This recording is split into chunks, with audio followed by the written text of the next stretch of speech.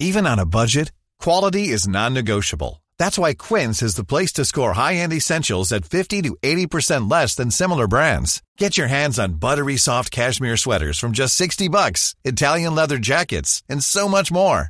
And the best part about Quince, they exclusively partner with factories committed to safe, ethical, and responsible manufacturing. Elevate your style without the elevated price tag with Quince. Go to quince.com/upgrade for free shipping and 365-day returns. Major projects in pipeline for Zambales. Iba, Zambales. Residents in this province can look forward to several major infrastructure and development projects starting next year, Governor Hermogenes Ibdain Jr. said. Ibdain made the announcement during the ceremonial lighting of the provincial Christmas tree and the opening of the Christmas village at the provincial capital early this month. Among the projects, the governor said, is the upgrade of the provincial auditorium into a world-class facility and the ongoing construction of the new P500 million Capitol building in front of the old one that cost P500 million. The auditorium would be a perfect place for conventions, meetings and exhibitions, he said in his speech as he led the occasion that carried the theme Paskong Zambalino, Gabiing Ningning at Pog Asa, Zambales-style Christmas, a night of shine and hope. Ibdain said the construction of the auditorium involved the clearing of 2,115 square meters of land and is expected to accommodate 3,000 guests. It will have function halls designed for smaller groups. All areas of the facility are air-conditioned and controlled individually, the governor said.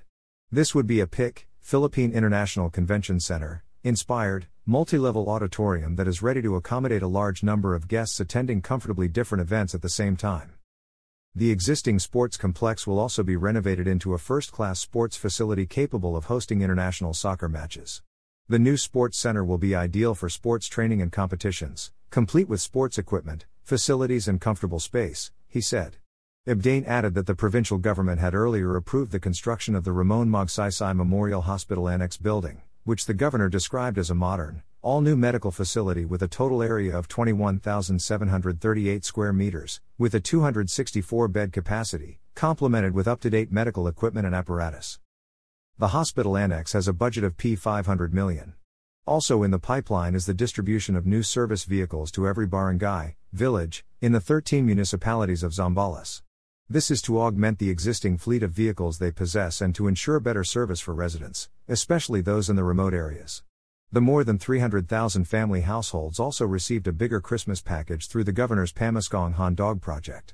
While construction of these major infrastructure projects is ongoing, Ibdain asked residents to bear with the provincial government as he noted that there would be no significant or big event scheduled to happen in 2024.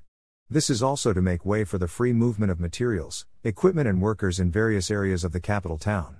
Ibdain, meanwhile, expressed his gratitude to the leaders of the province such as Representative Doris Bing Maniquiz, the mayors, the councillors, the provincial board members and the newly elected barangay officials who supported the development programs of the province. Maniquiz also extended her appreciation to the governor and expressed her full support for his programs.